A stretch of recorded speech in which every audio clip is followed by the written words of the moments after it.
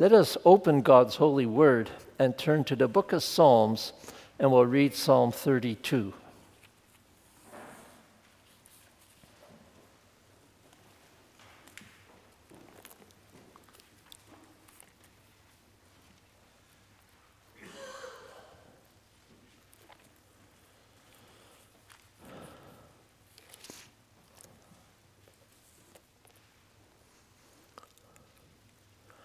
Psalm 32, the Mashkil of David. Blessed is the one whose transgression is forgiven, whose sin is covered. Blessed is the man against whom the Lord counts no iniquity, and in whose spirit there is no deceit. For when I kept silent, my bones wasted away through my groaning all day long. For day and night your hand was heavy upon me. My strength was dried up as by the heat of summer. I acknowledged my sin to you, and I did not cover my iniquity. I said, I will confess my transgressions to the Lord, and you forgave the iniquity of my sin. Therefore, let everyone who is godly offer prayer to you at a time when you may be found. Surely in the rush of great waters they shall not reach him. You are a hiding place for me. You preserve me from trouble. You surround me with shouts of deliverance. I will instruct you and teach you in the way you should go. I will counsel you with my eye upon you. Be not like a horse or a mule without understanding, which must be curbed with bit and bridle, or it will not stay near you. Many are the sorrows of the wicked, but steadfast love surrounds the one who trusts in the Lord. Be glad in the Lord and rejoice, O righteous, and shout for joy, all you upright in heart. Thus far the scripture reading.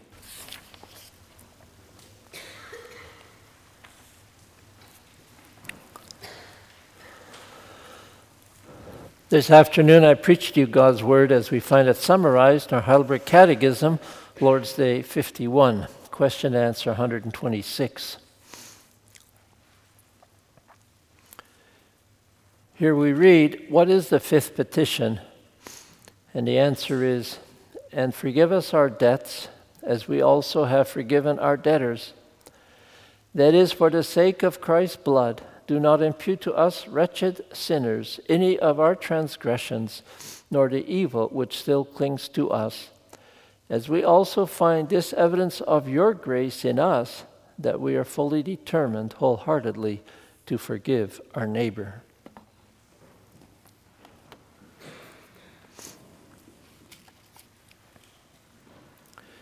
After the sermon, let us sing Psalm 32, stanza 5.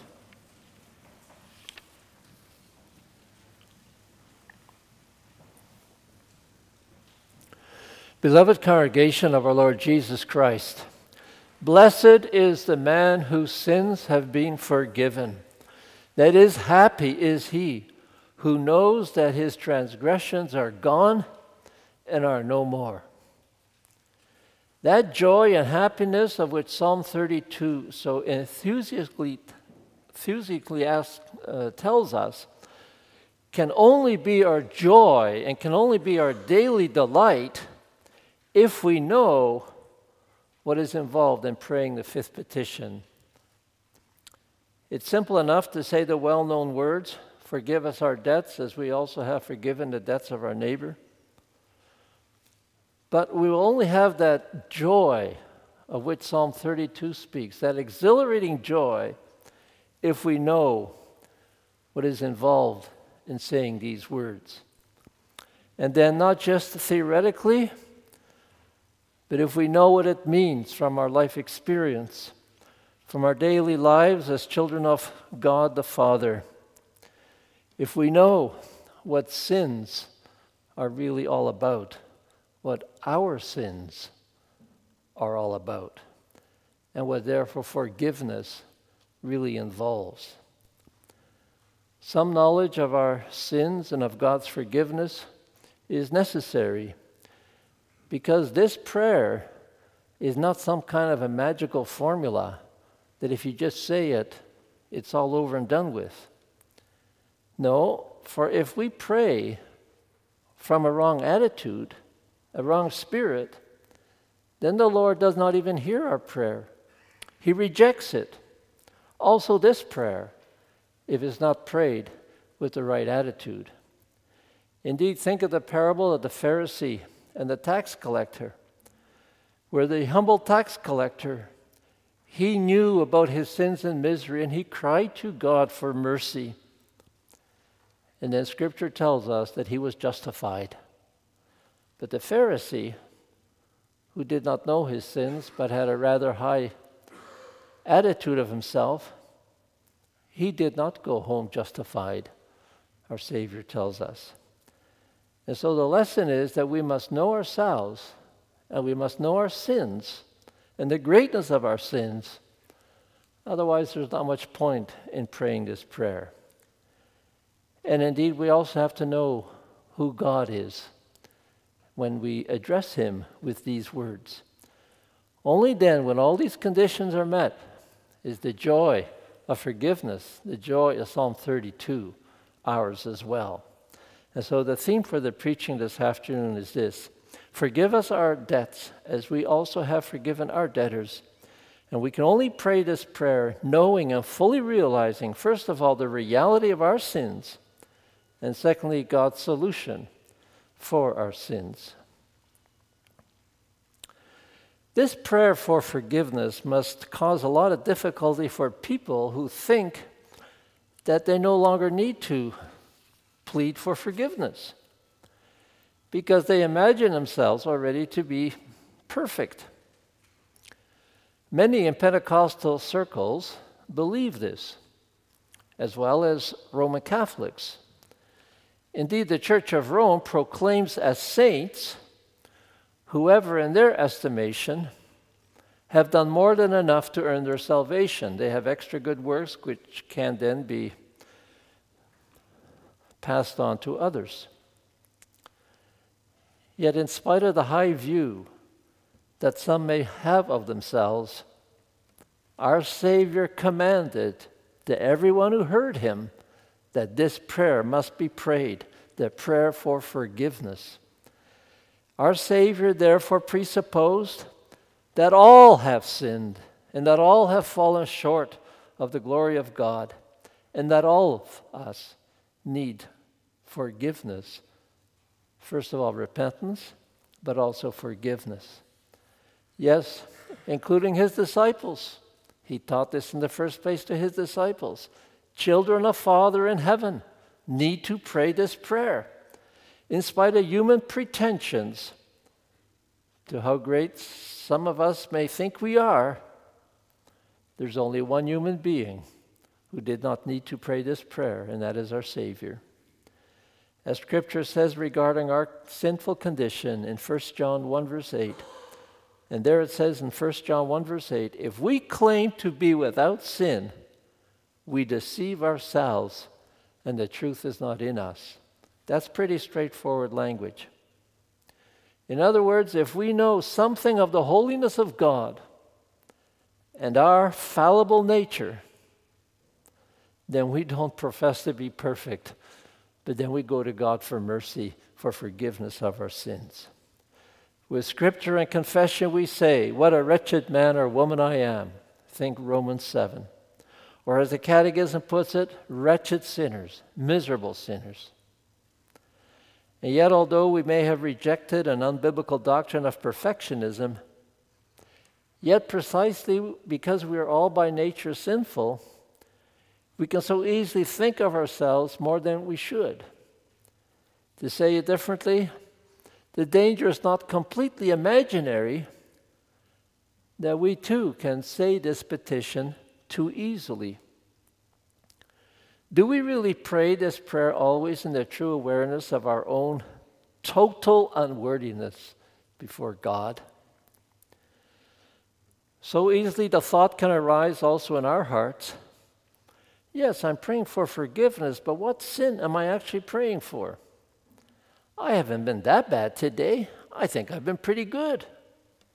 I've been better than so-and-so, and I haven't done this or that. Oh, by nature, we so easily can think of ourselves more highly than we should. And the words of this petition can be mouthed and spoken simply out of custom and without the full realization of what we're saying. It is so easy to underestimate the reality and power of sin within our own lives. After all, we're within a sinful culture, we're within a sinful world, and we're within a body of flesh that is sinful. Now, to be sure, we know all about the sin of the world that's out there. We can talk about how bad it is, how God's judgment will come over it unless there be repentance. But do we also realize enough the horror of our own sins? Perhaps many in the world know no better than to sin and to hurt God than the children of God. After all, children of God can be so accustomed to call God Father, can be so accustomed to be part of the family of God, that they sometimes underestimate the privileges they have.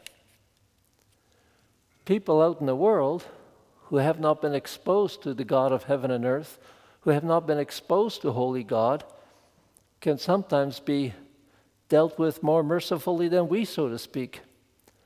We are children of the Father, snatched out of hellfire, privileged to hear His gospel Sunday after Sunday.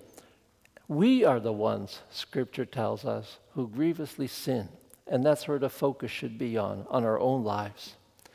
And even though it may be our heart's desire to serve the Lord with all our being, we still need to pray this prayer. Indeed, the first 4 petitions, when we pray those first 4 petitions and then think, well, what have we done to honor God's name, to facilitate the coming of His kingdom, to do His will? Those first petitions expose us. And then we need to pray, Father, forgive us our debts. For when we do not live up to the expectations of our Heavenly Father, we hurt Him, because He has given His total love to us in Christ Jesus our Lord. And so He commands us through His Son to pray this petition. And so let there be no mistake about it. This prayer is necessary, not because of the sins of others, but because of our sins. We need this petition badly. We sin more than we often realize, forgetting how sensitive holy God is to our shortcomings and sins. So easily we can grieve the Father by our sin. By my sin, it's a personal thing. And if this prayer is to make any sense, we must indeed be fully cognizant of our unworthiness and know the reality of our transgressions and the power of sin also within our lives. We must realize the urgency of going to God to make sure the debts and the sins are gone and forgiven. Doesn't always happen. Think of Psalm 32. David had sinned. Exactly what he did, we're not told. But there was something wrong. And David knew it. So did the Lord. But the terrible thing was that David did not speak of it to the Lord. He did not pray for forgiveness. He acted as if there was nothing wrong. It wasn't that important, or he didn't think he should bring this up to God. We don't know why David did not confess. Perhaps it was his pride. Or perhaps it was the perception that, well, what I did wasn't all that bad. Now, David could pretend that all was well, but the fact was, God could not forgive him because David had not confessed, had not asked that the sin be removed. And therefore that sin stayed in David's life and it festered like a wound. Sin is serious. When unforgiven sin is present and someone hardens in the sin, then the situation becomes an urgent one. David, any child of God, should then go to God and ask for that sin to be removed, because sin brings the judgment and wrath of God on our life. And when his sin was not confessed, then David put himself in a very precarious position, for the judgment of God rested on him. God's holiness will not stand for unforgiven sin in the life of his children. And indeed, David felt the heavy hand of God. As he confessed in Psalm 32, verse 4, "When I kept silent, my bones wasted away through my groaning all day long. For day and night your hand was heavy upon me. My strength was dried up as in the heat of summer." God was merciful to David, because in this way God was showing to David something of the reality of his sin and the need to come clean. When God's hand was heavy upon David, God was saying to David, "David, you cannot overlook that sin. It must be confessed. You've got to clear it up. Sin is serious." And so God came to David in judgment. His hand was heavy on David's life. And in this way, God mercifully brought David to the realization that his sins were real and were serious. Something must be done about them. And so David said, as it were, "I will go to God with them." The God of David is also our God. And also today, we as children of God, we too can be confronted by God himself of what our sins can do to us. In his great mercy, God can also show us something of the reality of our sin and the power of evil that can come out of our own hearts. As a Reformed people, we have so many privileges. And like David, we can easily be too proud to admit our wrongs to God and to each other. We easily cover our sins with silence rather than seeking to cover them with the blood of Christ. But then the judgment of God rests upon it. God's hand will be heavy on our life in one form or another. For example, if there is something between members of the congregation, there's a natural ingrained tendency in the human heart to pretend that all the unpleasantness will go away by itself. But it doesn't. Instead, you get alienation and estrangement sets in. People look differently at each other, and we wonder why. Indeed, it can happen that one really does not know how come, because so small was the sin in our eyes. But sin works through. It festers, and it brings the judgment of God, as seen in the resulting brokenness of the communion of saints.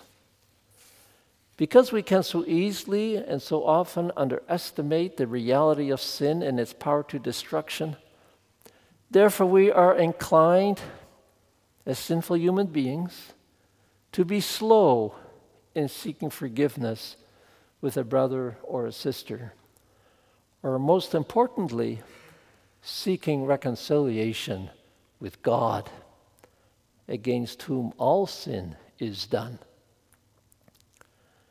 It's easy, of course, to pray in general, "Forgive us our sins."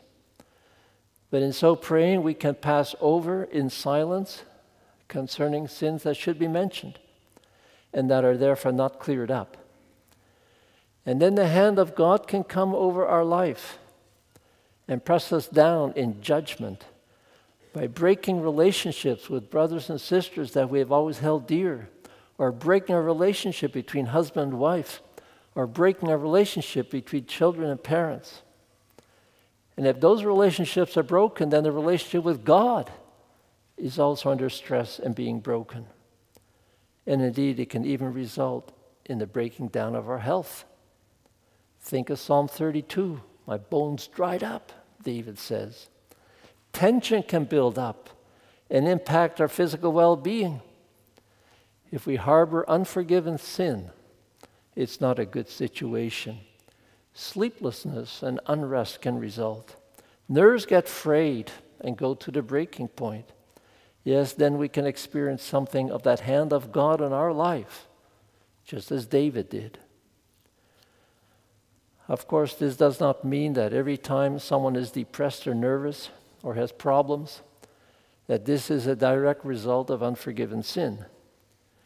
But on the other hand, the possibility must be left open that God may be trying to tell us something. For we do not always fully appreciate, as sinful creatures, we don't always fully appreciate how horrible sin is before our Heavenly Father. For God's Word teaches us that sin can weigh us down and sin can wear us out. Sin can take the joy and zest out of our life. Yes, because if it's not taken away, our Heavenly Father is grieved. And although His children may think all is well, God doesn't think all is well, for He's a holy Father. And then His hand can press down and He can mercifully make us feel something of the weight of sin and the effects of sin on our life. Yes, something of the judgment, the power of sin and its reality as an evil breeding more evil. There is nothing worse than sin which is not cleared up. Now, the consequences of sin cannot always be undone. But sins still need to be dealt with. For we are not just anyone. We're children of God. We're a redeemed people. What parent can stand it if his child lives in their home as a stranger, not honoring the godliness they seek to engender in their home? What father or mother can endure it when their child essentially lives as their enemy, opposing the good direction the parents are giving? Well, our Heavenly Father hates it if He sees His children flirting with sin or falling into sin and not being sorry about it, pretending all is well. Our Heavenly Father has taken us and washed us and sanctified us in Christ. He has cleansed us with the blood of the Lamb and so taken us into His household to be holy. Are we then to undo that by dirtying ourselves with sin and not taking it seriously? And therefore, if we do not see the seriousness of our transgressions and evil nature, God's hand can weigh down on our lives, just like it did in David's case, until we see the reality of our sins and are so forced by God to confront them and to do something about it. And therefore, how merciful of God if He, in one way or another, brings sin out into the open. For there is a solution for sin, the great solution of this petition. And that takes us to our second point, God's solution for our sins. Forgive, O Lord, my sin. We flee to Him. To whom else can we go? And how happy and blessed is the person who sees something of the extent of his sin and his miserable fallen condition, and then flees with that burden to God the Father. For such a person can then know the joy of forgiveness. Father, forgive them, I'm sorry. Take it all away, that burden that brings judgment on my life. Remove it. And it can be removed. It can be forgiven.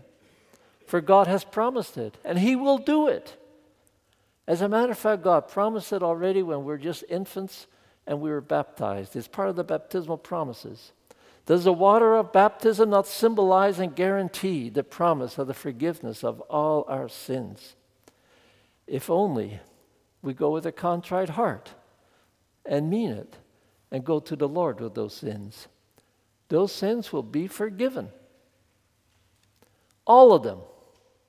Again, the sad fruits of sin cannot always be undone, but the sin can be done away with.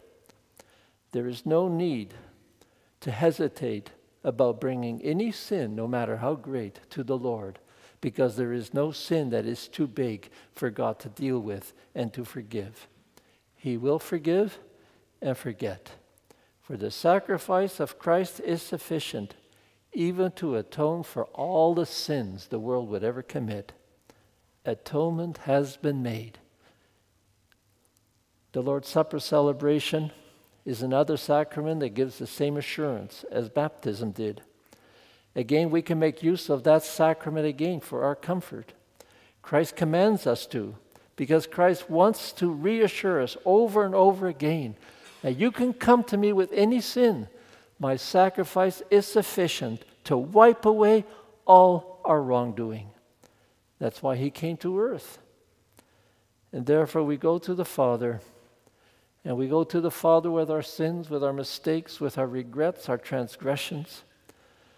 The sins we get angry about, our sins as young people, our sins as young couples, our sins as parents, our sins, our miserable sins that we can cry about and wish we'd never done. We can take it all to the Father in heaven.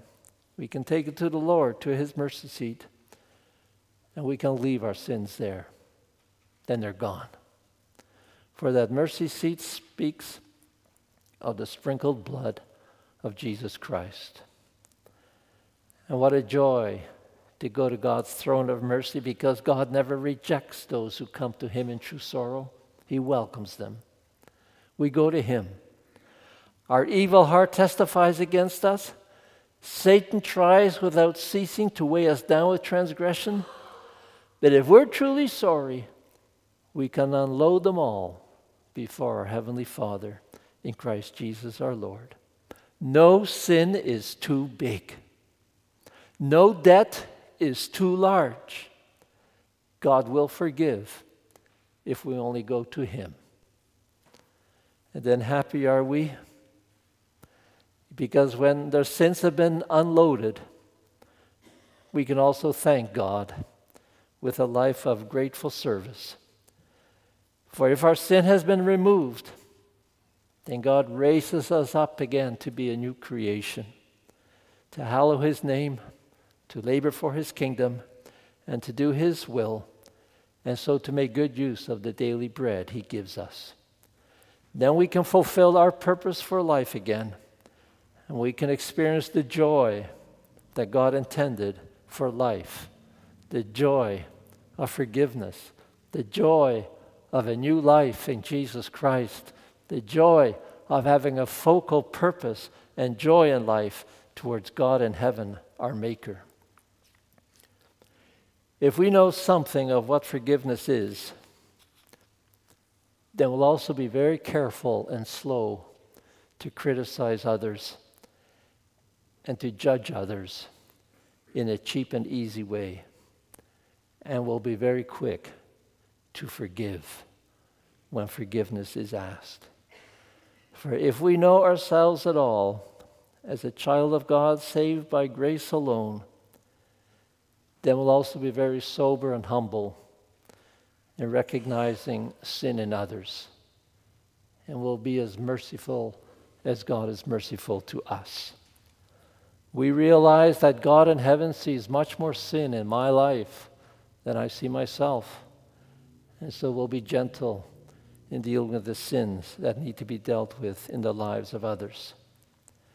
Indeed, before we refuse to forgive a brother or a sister, think of how God must see you, how God must see me. We are no better than others. We're all in the same sinful flesh, inclined to all evil, and we're all struggling to meet the holy standards of God. If it was not for God's word and his hand pressing now and then on our lives, we would never know anything of the true extent of our sin. We're no better. And therefore, how eager we are to forgive the sins of others, to be reconciled to our brothers and sisters. And indeed, we have to be reconciled. It's not an option. Remember the prayer, forgive us our debts as we have forgiven our debtors. The implication of these words is clear. If we refuse to forgive our brother and sister and to relieve them of the burden of sin that is pressing down on their life, if we refuse to heal their existence before God, then God will refuse to forgive our sins. Think of what our Savior said on the Sermon on the Mount. If you do not forgive men their sins, your Father will not forgive your sins. And so this prayer for forgiveness is very serious. It ties our forgiveness of sins over against God with our willingness to forgive others. God will not forgive us if we are not willing to forgive our brother and sister. There's also something very beautiful and joyous and encouraging in this linkage. It underlines the reality that we're all in this together. No one of us is perfect. No one of us can say, I don't need to struggle against sin. We all have the same difficulty with sin, and we can all get angry at ourselves because of our shortcomings, our sins, and rebellions. At the very most, every one of us makes only a small beginning of that new obedience that God requires of us. Let us not forget that. The most holy person only makes a small beginning of that perfect obedience that God the Father demands. We all fall short, and grievously so. And if we realize that, then we can bear much from each other, and we gladly give to each other what the Lord has given to all of us, the forgiveness of all our sins.